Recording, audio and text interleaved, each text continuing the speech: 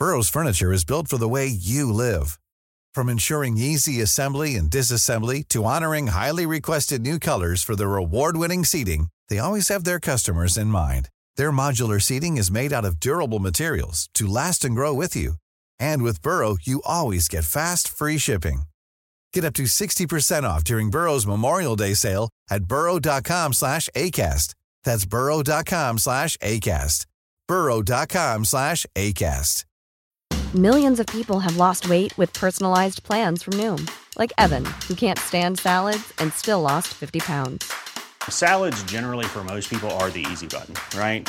For me, that wasn't an option. I never really was a salad guy. That's just not who I am. But Noom worked for me. Get your personalized plan today at Noom.com. Real Noom user compensated to provide their story. In 4 weeks, the typical Noom user can expect to lose 1 to 2 pounds per week. Individual results may vary.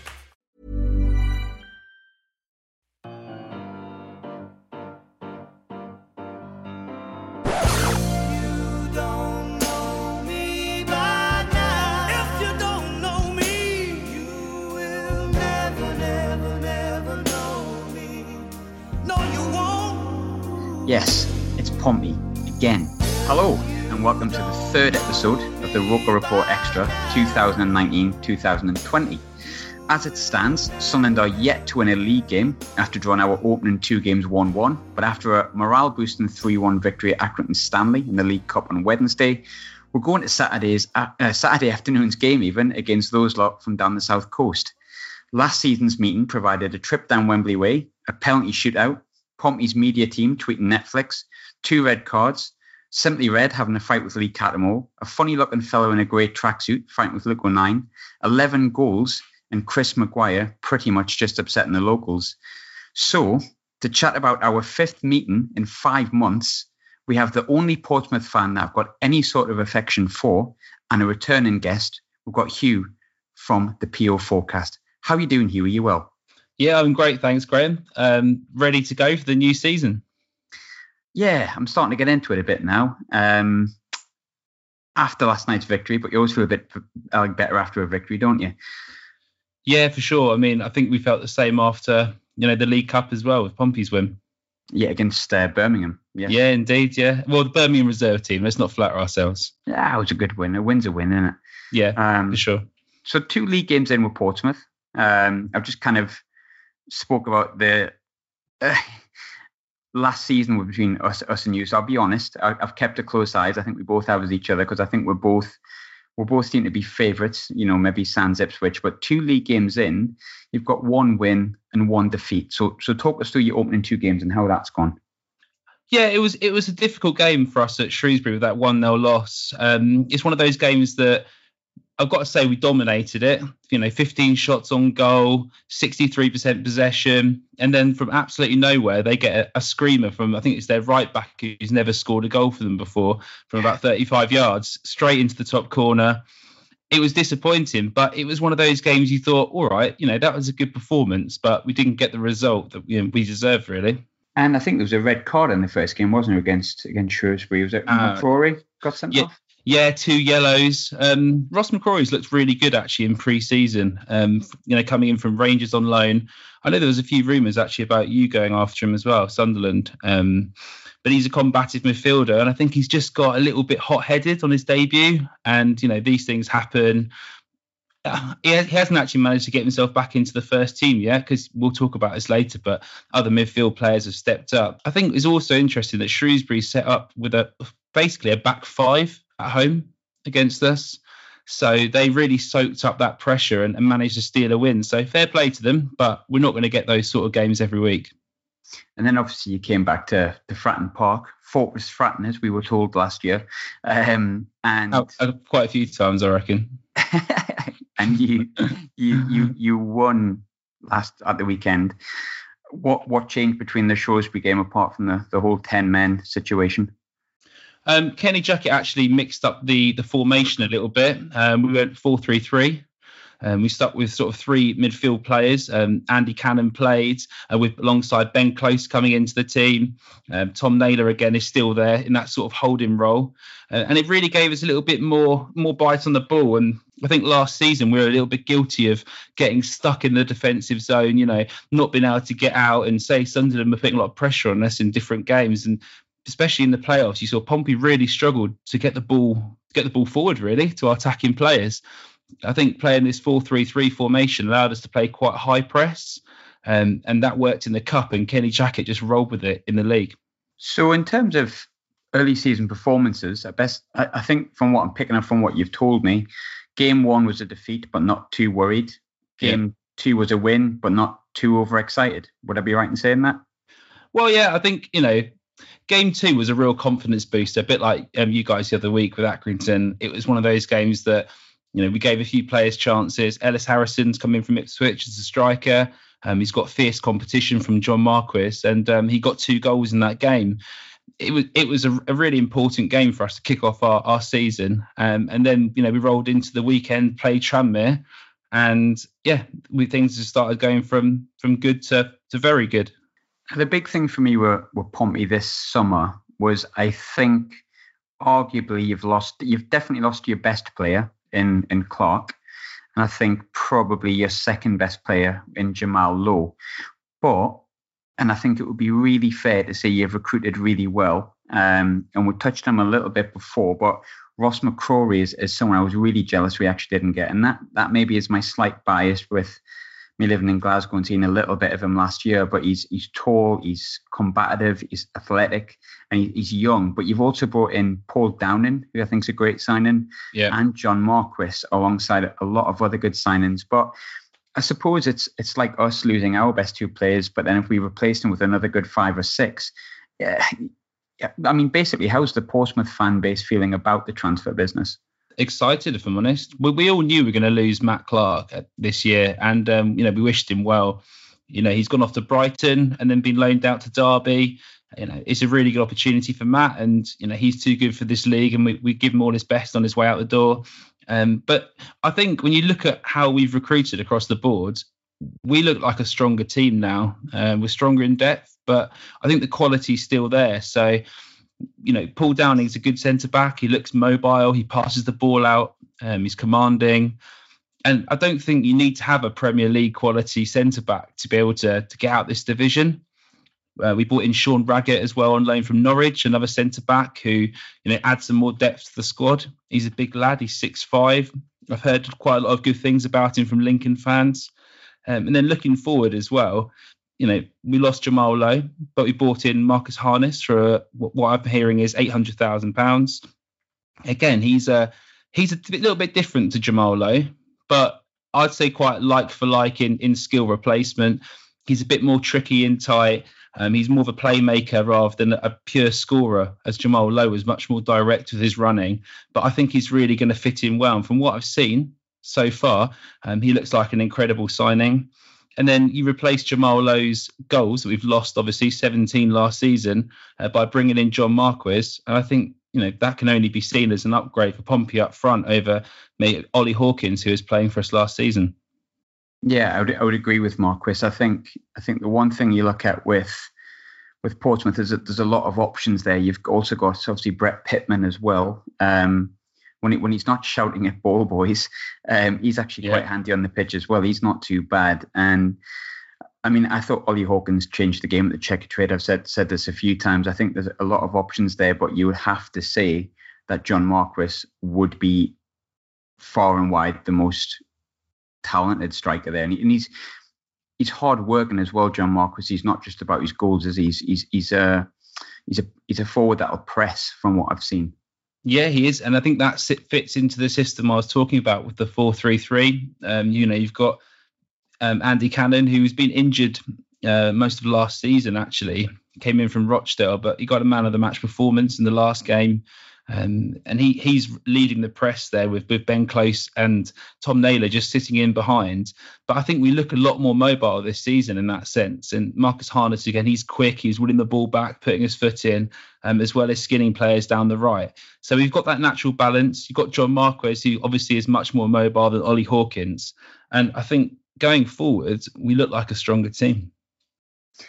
On paper, yeah, I would very much agree, and I won't make any bones about it. You know, I'm not the biggest fan of Portsmouth, but I'll remain as professional as I can because I like you, Hugh. At the end of the day, cheers, Graham.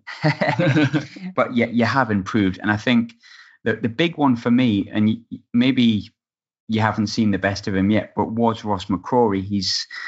I've watched a lot of Rangers up here, and he played in an Old Firm last year, which was the first time Rangers had beaten Celtic in a long time. At that point, it was the 1-0 game, and a lot of the plaudits went towards Ryan Jack, who got the goal that day. But Ross McCrorie just mopped everything up. And I mean, talk about high pressure games. That is as high pressure as they come.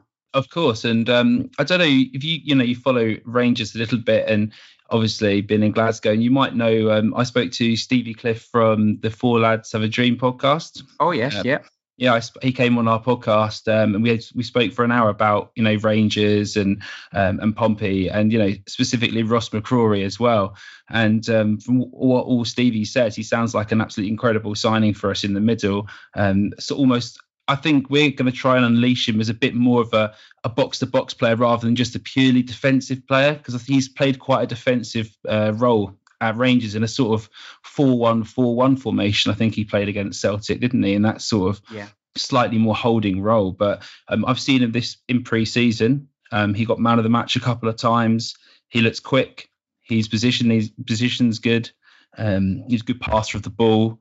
And he had a couple of shots on target. So I think he's going to be a great player for Pompey this season. It's just we've got quite a few good centre midfielders, and it's a good problem to have for Kenny Jackett. Yeah, because you've got Taylor there, you've got Ben Close, who we will come on to, have both been your mainstays really. But do you see McCrorie coming in, or do you think it'll stay Close and Naylor? We're sort of playing a midfield three at the moment, though. So, you've got Gareth Evans, who could play in the middle. Andy Cannon played the last game, and it sort of surprised me how well he played in that role. But I think people expected Ross McCrorie to come back from suspension and walk straight back into the team. But Kenny Jackett's a lot about momentum, and if the team wins, he doesn't really like tinkering with it that much. But I think that you'll find Ross McCrorie will just work his way back into the side over the season and be a quality, important part of the midfield alongside Close and alongside Tom Naylor. It's going to be a long old season. I think we both know we played 62 games last season. You can't have been far off, if not exactly the same. So I think if a player misses 1 or 2 games, it's not maybe the worst thing in the world if you've got replacements, is it? No. And do you reckon we can just give up on the Checkatrade Trophy this season, Graham? I'm not doing the Checkatrade again. I'm not having it. Don't want it. No, not after last year.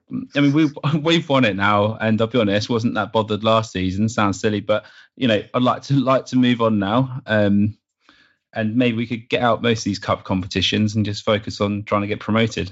It was the weirdest competition ever. I really enjoyed the game. I've never celebrated a goal like McGeady's equaliser, like I have in ages. But realistically, like when we got beat, it was gutting because you don't want to lose at Wembley, and I'd much rather celebrate it. But it didn't hurt half as much as that playoff final did.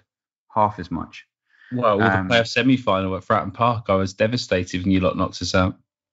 I did very well, I thought, to hold in my bragging that night when you text me. I thought, don't. Hugh's a nice person. Don't do it. I sent you that message of, I think, was it sort of, congrats, the sort of, polite message, wasn't it?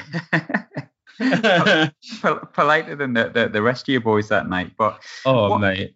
One thing that drove me nuts about Portsmouth last year, and it really, there's a certain player that just really got up my nose, and it was Nathan Thompson.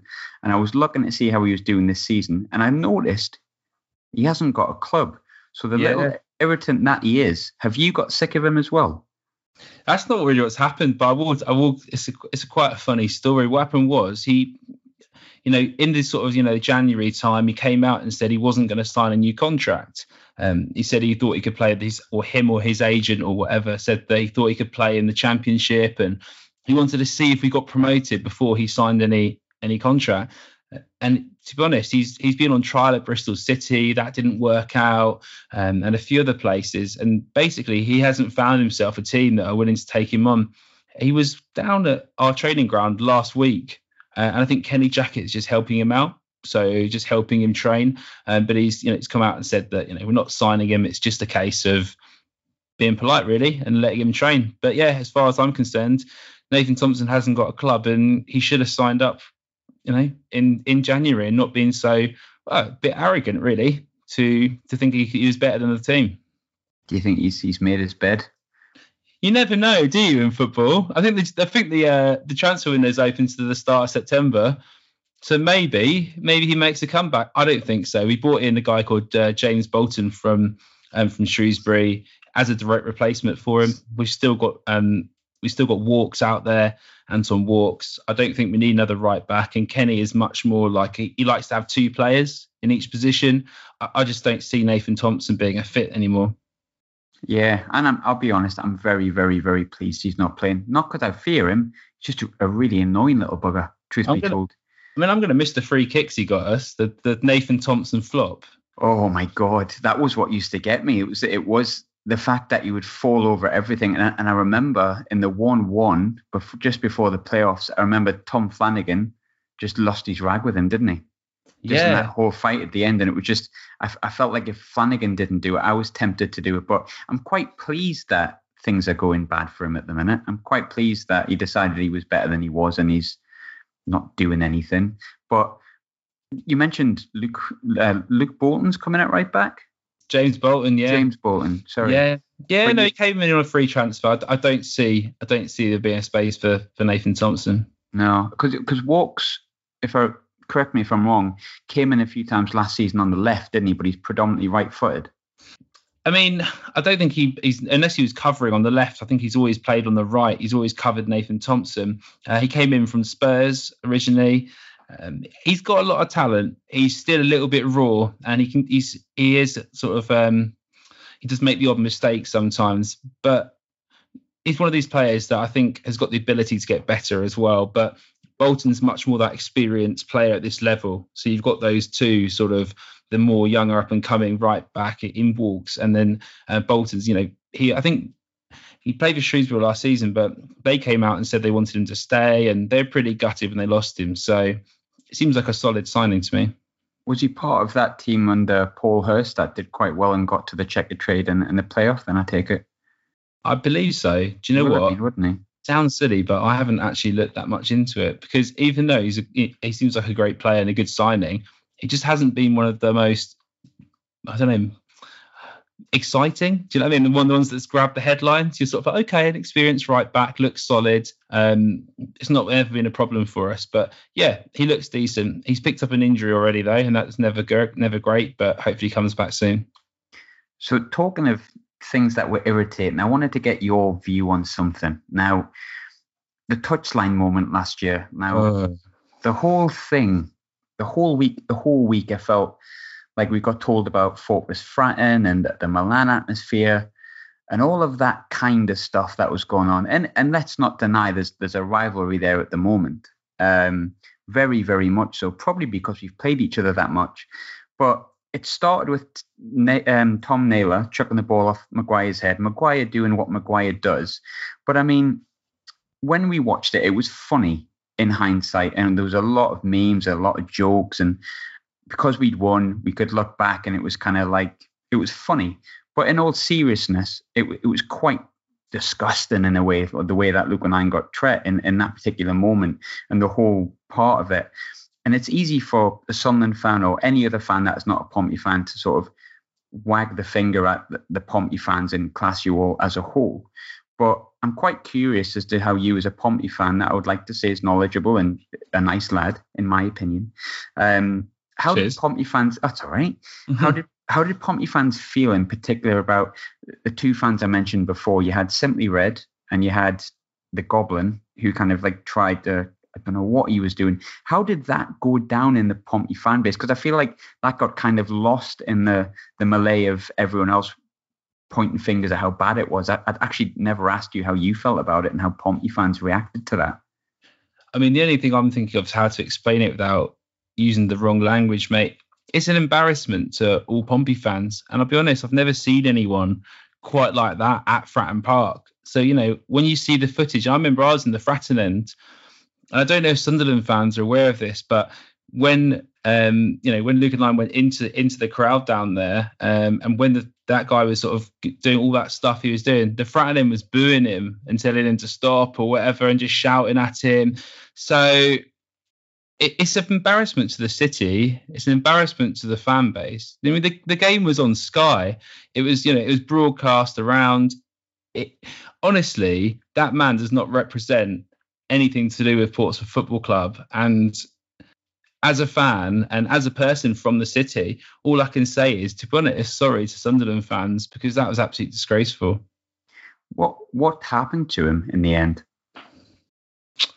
He got a banning order, didn't he, from Fratton Park? But I can't remember how long it was for. But yeah, it was disgraceful, and no one wants to see footballers should not be subjected to any abuse like that. There's got to be a level where banter and rivalry and wanting a team to win can't spill over into abuse and violence. And I think, to be honest, Luke O'Nien took it pretty well, didn't he? He didn't really react that much. Very well. And that's a credit to him as a person, as well as a fairly young player as well.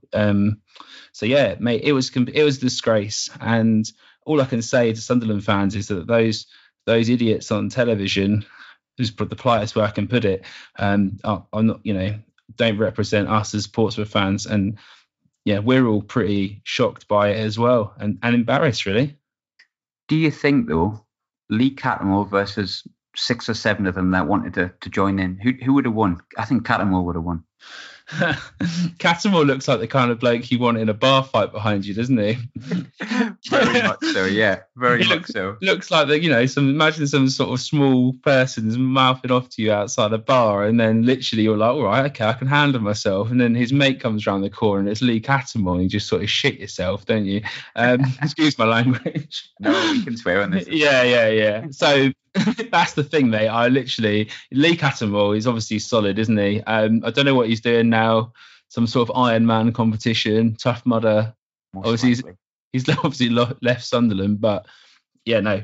And he's done the right thing, really. He's stuck up for a younger teammate, and it's a big game situation, isn't it? And that's when you need your sort of leaders on the pitch to really back those young players, and especially in such a heated atmosphere that it was, for good or bad.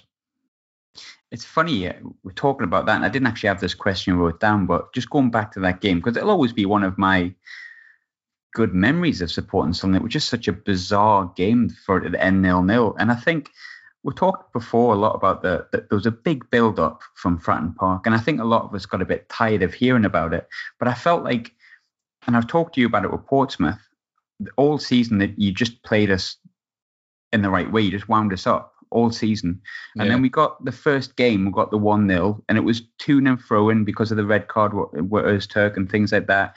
And the second game, I think a lot of Sunderland fans kind of went, they'll just wind us up, and it'll be like, we'll get frustrated, and then they'll score, and they've just done it all bloody season, and that's how it's going to go.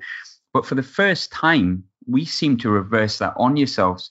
Could you see during the game us basically effectively doing a Portsmouth? Because I felt like from minute dot, Chris Maguire's little flick out at Tom Naylor when the ball got chucked off, and you all just lost your rag.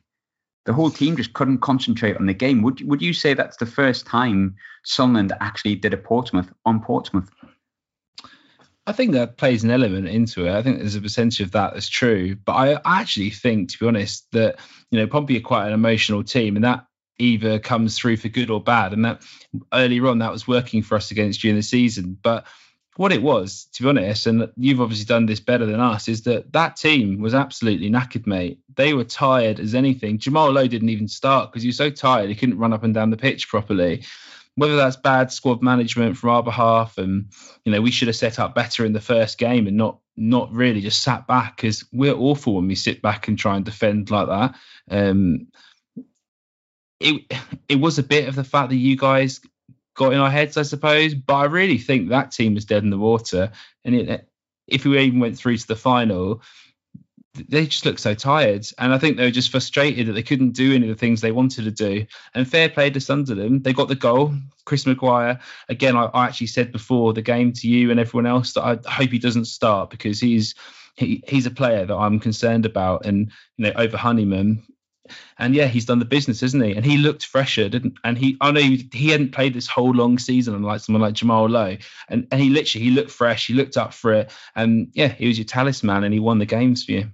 Yeah, most definitely so. And then that's a frustrating thing with Chris. Sometimes he can do that, and other times he can be a bit invisible. But I love him. He's a handsome shithouse that I love very much. So, talking of like match winners, I've been really impressed with a particular player pretty much since the Checkatrade game when he came on, and we spoke about him a little bit before. But Ben Close, he's had a phenomenal start of the season, and in my opinion, developed into your key player really after a really good season last term. What is it that you would say Ben Close brings to Pompey, and how important is he going to be in terms of promotion this season? I'm a massive Ben Close fan. I'll just say this quickly though. Last time on the podcast, I said in jest that he's the Pompey Xavi, and I think quite a lot of Sunderland fans took that literally. He's a very cultured midfielder.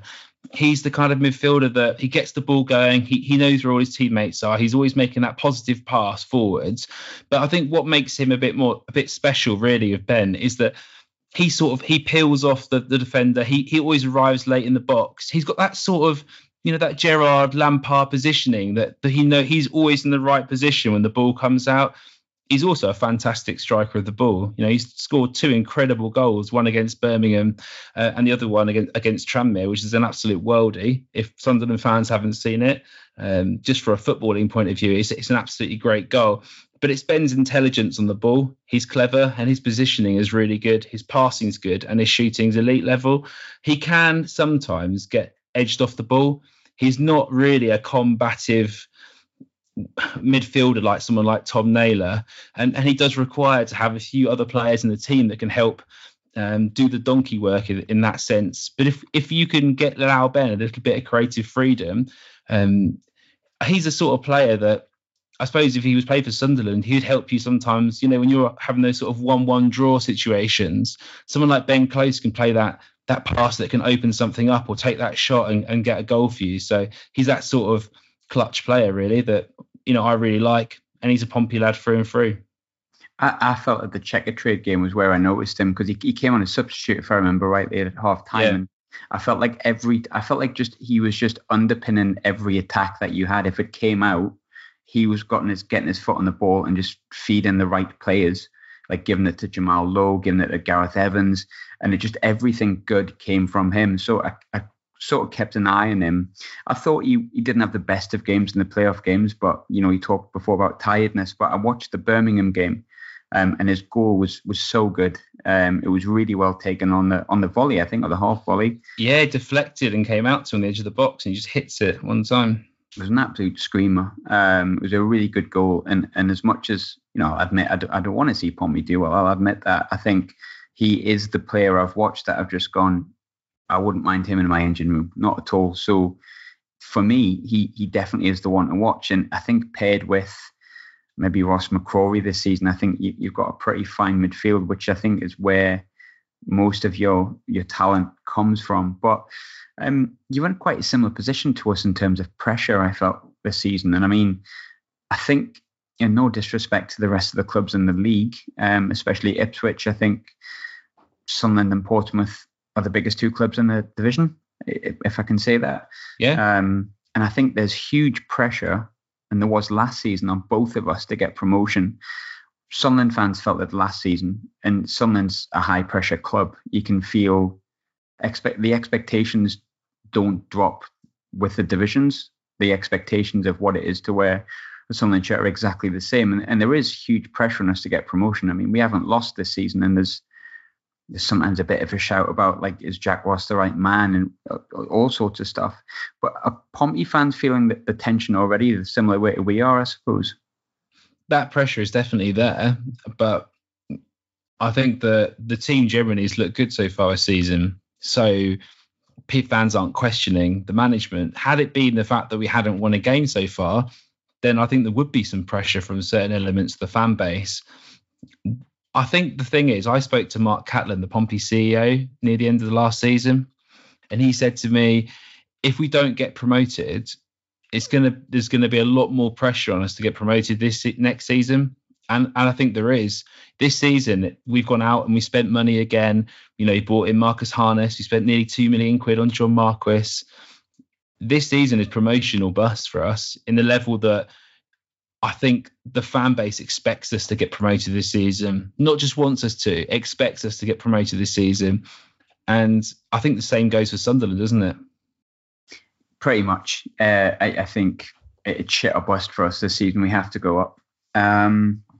I don't know whether that is from a financial perspective, but from my personal perspective, I think we have to go up. And I would think a lot of fans would echo exactly the same. I think if we don't go up this season, we could be stuck in this division for quite some time. And I don't really want to do that. The novelty is wearing off a little bit, but I think you want to come up with us, Graham, don't you? You want to come up with us so we can carry on these podcasts next season. It's the only reason I like doing Pompey is I know that you have a working mic. There's going to be no technical issues. Outside of that, no. I hope you never end up in a division with us ever again. Mainly for the long journey down there, and mainly for the shit houses that play for you. But there you go. That's the way it is. But I think we talk about Sunderland and Pompey and the pressure we have based on the fact we didn't go up last year, both of us, and we both looked like the strongest teams at first, and then sort of fell by the wayside. But last season was a really strong division, and there is a train of thought that you look at the teams. Luton were unexpectedly excellent. Barnsley was strong all year round. Charlton had the likes of Aribo, Taylor, and they were always around the top of the division. Then there was ourselves, yourselves as well. They only missed out by effectively a couple of wins here or there. Yeah. You even had the likes of like Doncaster, Coventry who beat us. I think Coventry beat you as well. Peterborough showed good form. Is the league as strong as it was last year, or do you think it's a bit easier than it was? I think it's a bit easier. I think you looked at the points from us, Luton, Barnsley, yourselves, and then a bit of a gap originally, but then Charlton obviously caught up in the last 5 games. It was a completely different league, wasn't it, to the rest of the league? There was this huge gulf between the top 5 and everybody else. I don't know if it's going to be quite the same this season. I think the mix for the playoffs is a bit tighter. However, I don't think there's as much top-end talent as there was last season. And I fully expect Sunderland, Portsmouth to be right up there this season. Obviously, you've got Bolton who've just come down, points deducted off them. So, don't see them. Haven't really got a squad either, have they? So, don't see any issues there. You've got Ipswich again. I don't think they look great, to be honest. They got James Norwood in, but if someone said, do you want James Norwood or John Marquis? I'll take John Marquis every day. And I think there's a few teams. Rotherham, they're okay. I don't think they're exceptional either. I think Coventry could be a good team this season, but they're playing in Birmingham. Is that going to affect them? There's a lot of questions, isn't there, for other teams in the league? And I think that really there aren't too many excuses with our squads. And if you look at the national media as well and everyone else who's covering League One, they all expect us to be in the 2 promotion spots, and not just because of the size of the clubs, just because on paper we're the 2 best teams.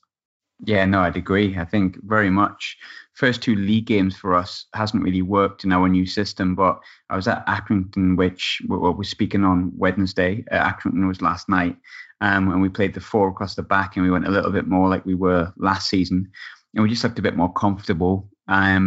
So maybe it's just a change or reverting back to what we were last season. The only teams, I think that the top 6 that I went for, I think I said Ipswich would win the league, but I think I might change my mind on that. I don't think they've looked too great. I mean, we were woeful against them on Saturday, and they still couldn't put us away. I took us to finish 2nd. I took Peterborough to go 3rd. I thought that maybe they would. And I mean, it's a long old season, don't get me wrong. I could be completely bang on or completely wrong, but Peterborough have not started anywhere near what I thought they would.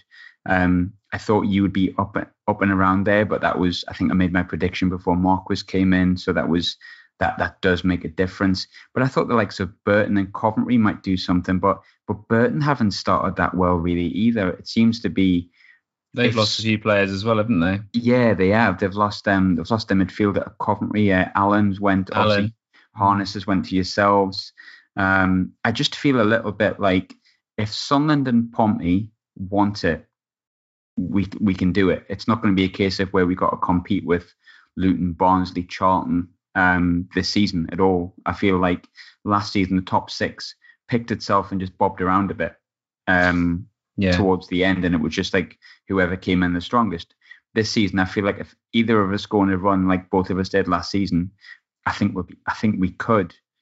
And maybe I'm just feeling really positive after last night. But if we perform to the way we can, if Pompey perform to the way they can, there shouldn't be anyone in this league that can touch us, really.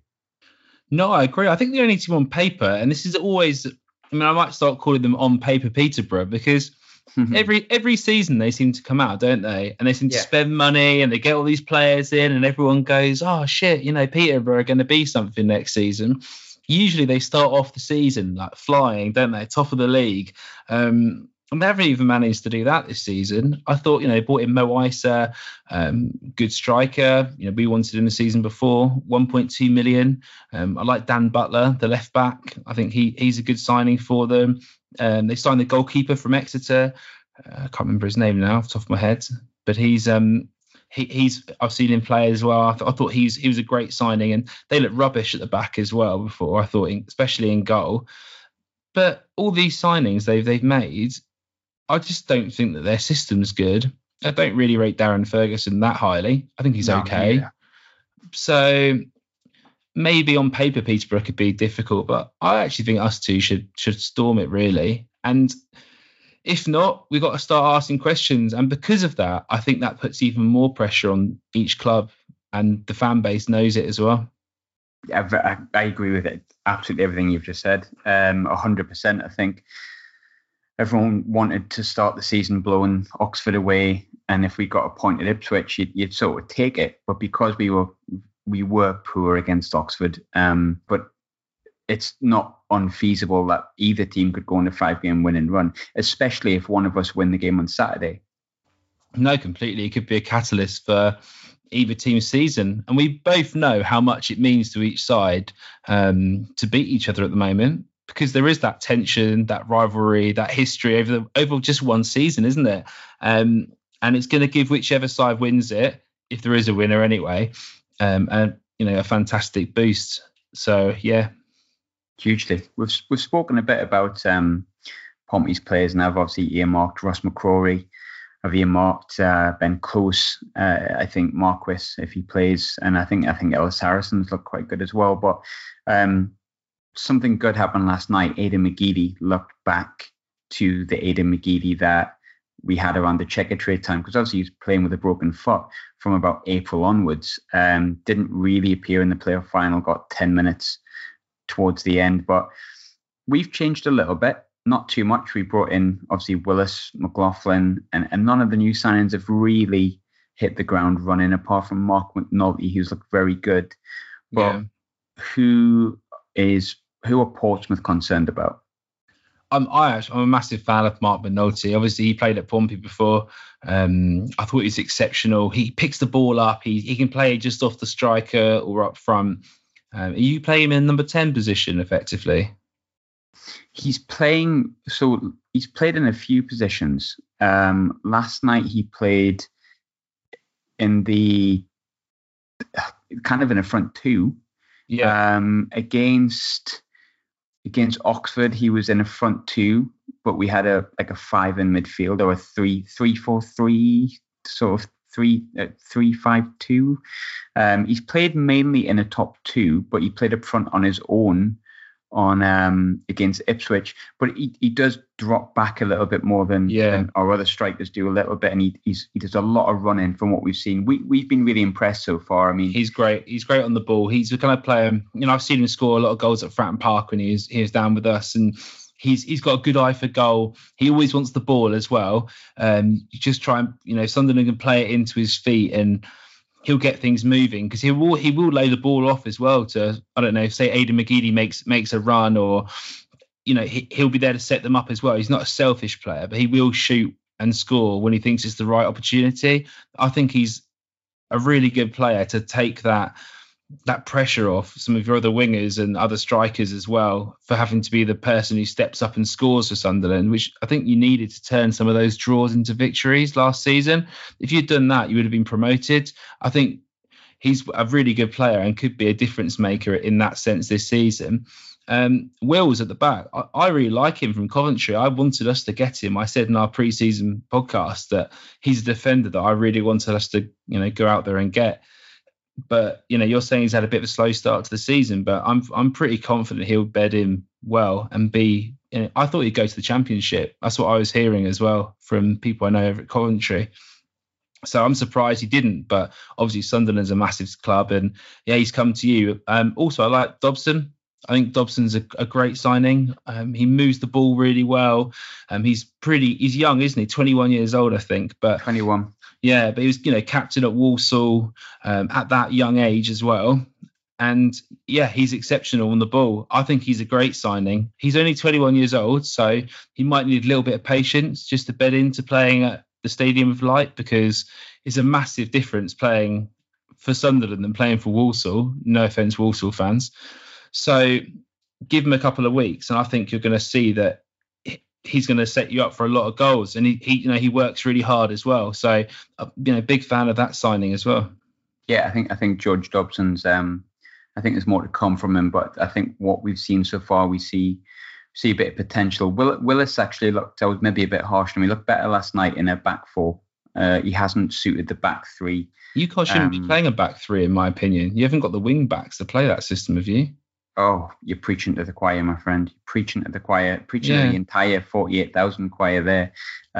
We don't have wing backs, no. I have no idea why he felt that was the best formation moving forward. And I pray to God that last night's result and the performance last night compared to our first two games, he goes with the back four, because we signed Conor McLaughlin as a right back, and I have not been impressed at all in the league games, but Conor McLaughlin actually hasn't played at right back, so I'm going to give him a fair crack of the whip, because he's played left back, right side, centre half.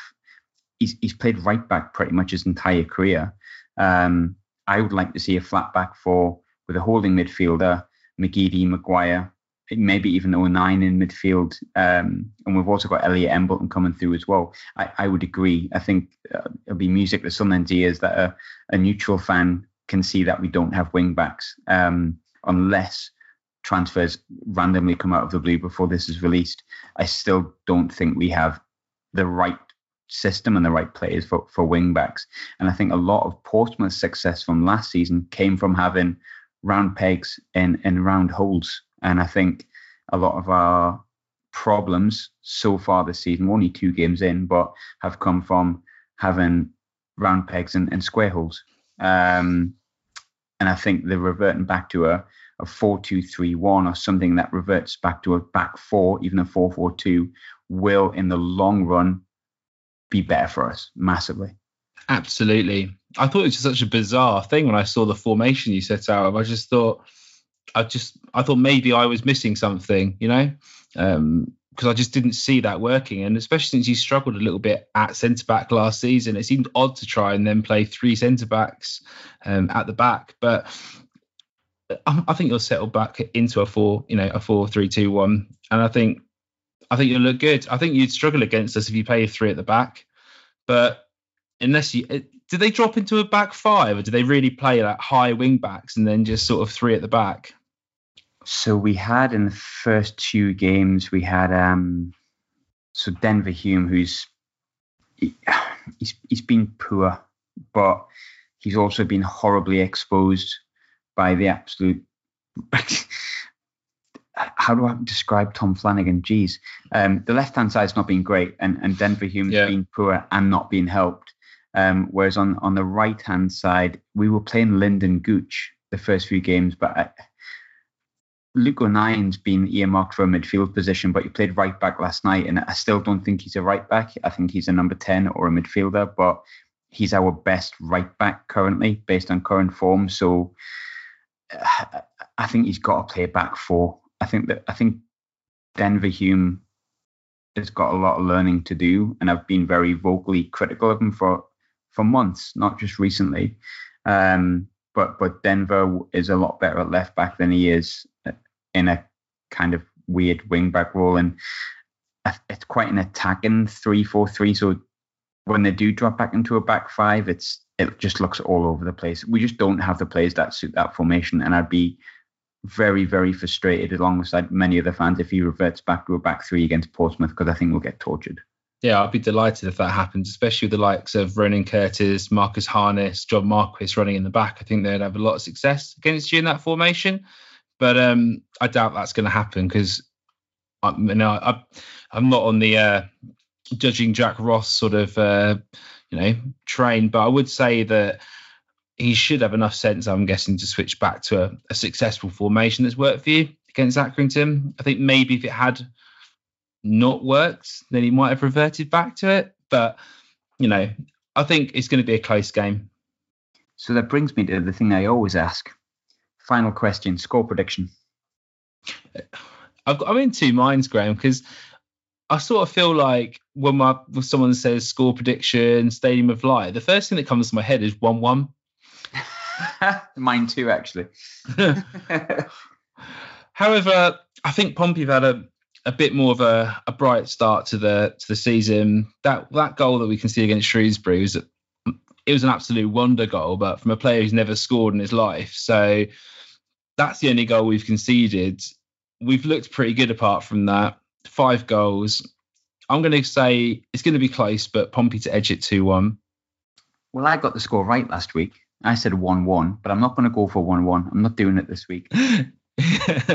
I'm going to say, and a lot of it hinges on the formation that he plays, but I think we'll win. I think we'll win 2-1. And I think Charlie Wyke and Maguire will score. But I wouldn't be surprised if you took the lead. But I am looking forward to it. How many fans are you bringing up? Well, you restricted our fans, didn't you? So shouldn't throw things at us. Are Oxford going to get their fans restricted? Yeah. I was actually interested. I was interested because that guy on Twitter threatened to blow up Fratton Park. I remember that. Yeah, Southampton fan, is he? Is that right? He's a Sunderland fan. He's a Sunderland fan. That's right. Yeah, before our game, before the playoffs. I was interested to see whether the Portsmouth would use that as a reason, should we say, or excuse, whatever you want to say, to limit the Sunderland travelling away fans as well. But it hasn't happened, so that's just interesting. I was just under a couple of thousand, mate. I think we had our tickets restricted to 1,900. So it's not going to be a massive following. It's on Sky as well, isn't it? So it'll be interesting to see. It's like 12:30 on a Saturday on Sky with a restricted ticket allocation. So I wouldn't say it's going to be huge. I don't know if the allocation is sold out or not. I assume it has. Maybe it hasn't. I haven't checked. I don't know. How's your ticket sales going for this game? Is it something you think will sell out, or is it going to be, because there's such a difference between the game we played when I was up there against you near the end of the season, and then going into the playoffs, because there was about, I don't know, was it 10, 20,000 difference? It was quite big, 41 in the league game, and yet it was our lowest attendance of the season in the playoffs. I think 27, 28. But I think Saturday will be. Well, we had 31 against Oxford. I think I wouldn't be surprised to see 32, 33. Yeah. Even though it's on Sky, maybe it's a more appealing game. It's our derby, really. For me, it is anyway. I'm well looking forward to it. Oh, we're all looking forward to it as well. As long as we win. But Hugh, thanks as always for popping on, mate. I tell you this every time you're on, but have a horrible Saturday. And I mean it truly, truly with all my heart. But apart from that, I hope you have a good rest of the week, mate. Thanks for having me on, mate, and same goes to you. My pleasure, bud.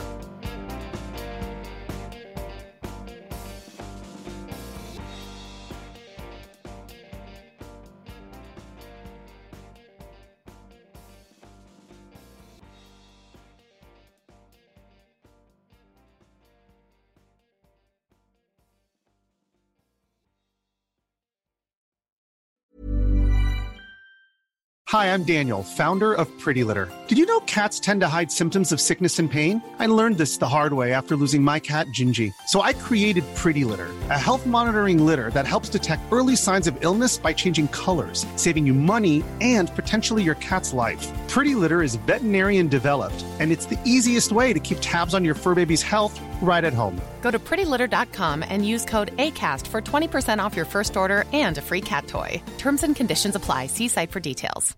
When you make decisions for your company, you look for the no-brainers. And if you have a lot of mailing to do, Stamps.com is the ultimate no-brainer. It streamlines your processes to make your business more efficient, which makes you less busy. Mail checks, invoices, legal documents, and everything you need to keep your business running with Stamps.com.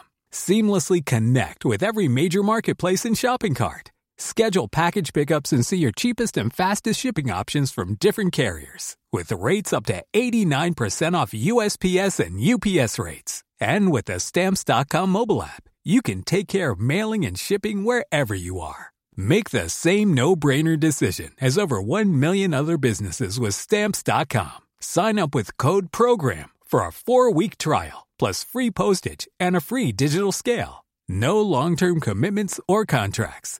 That's Stamps.com. Code PROGRAM.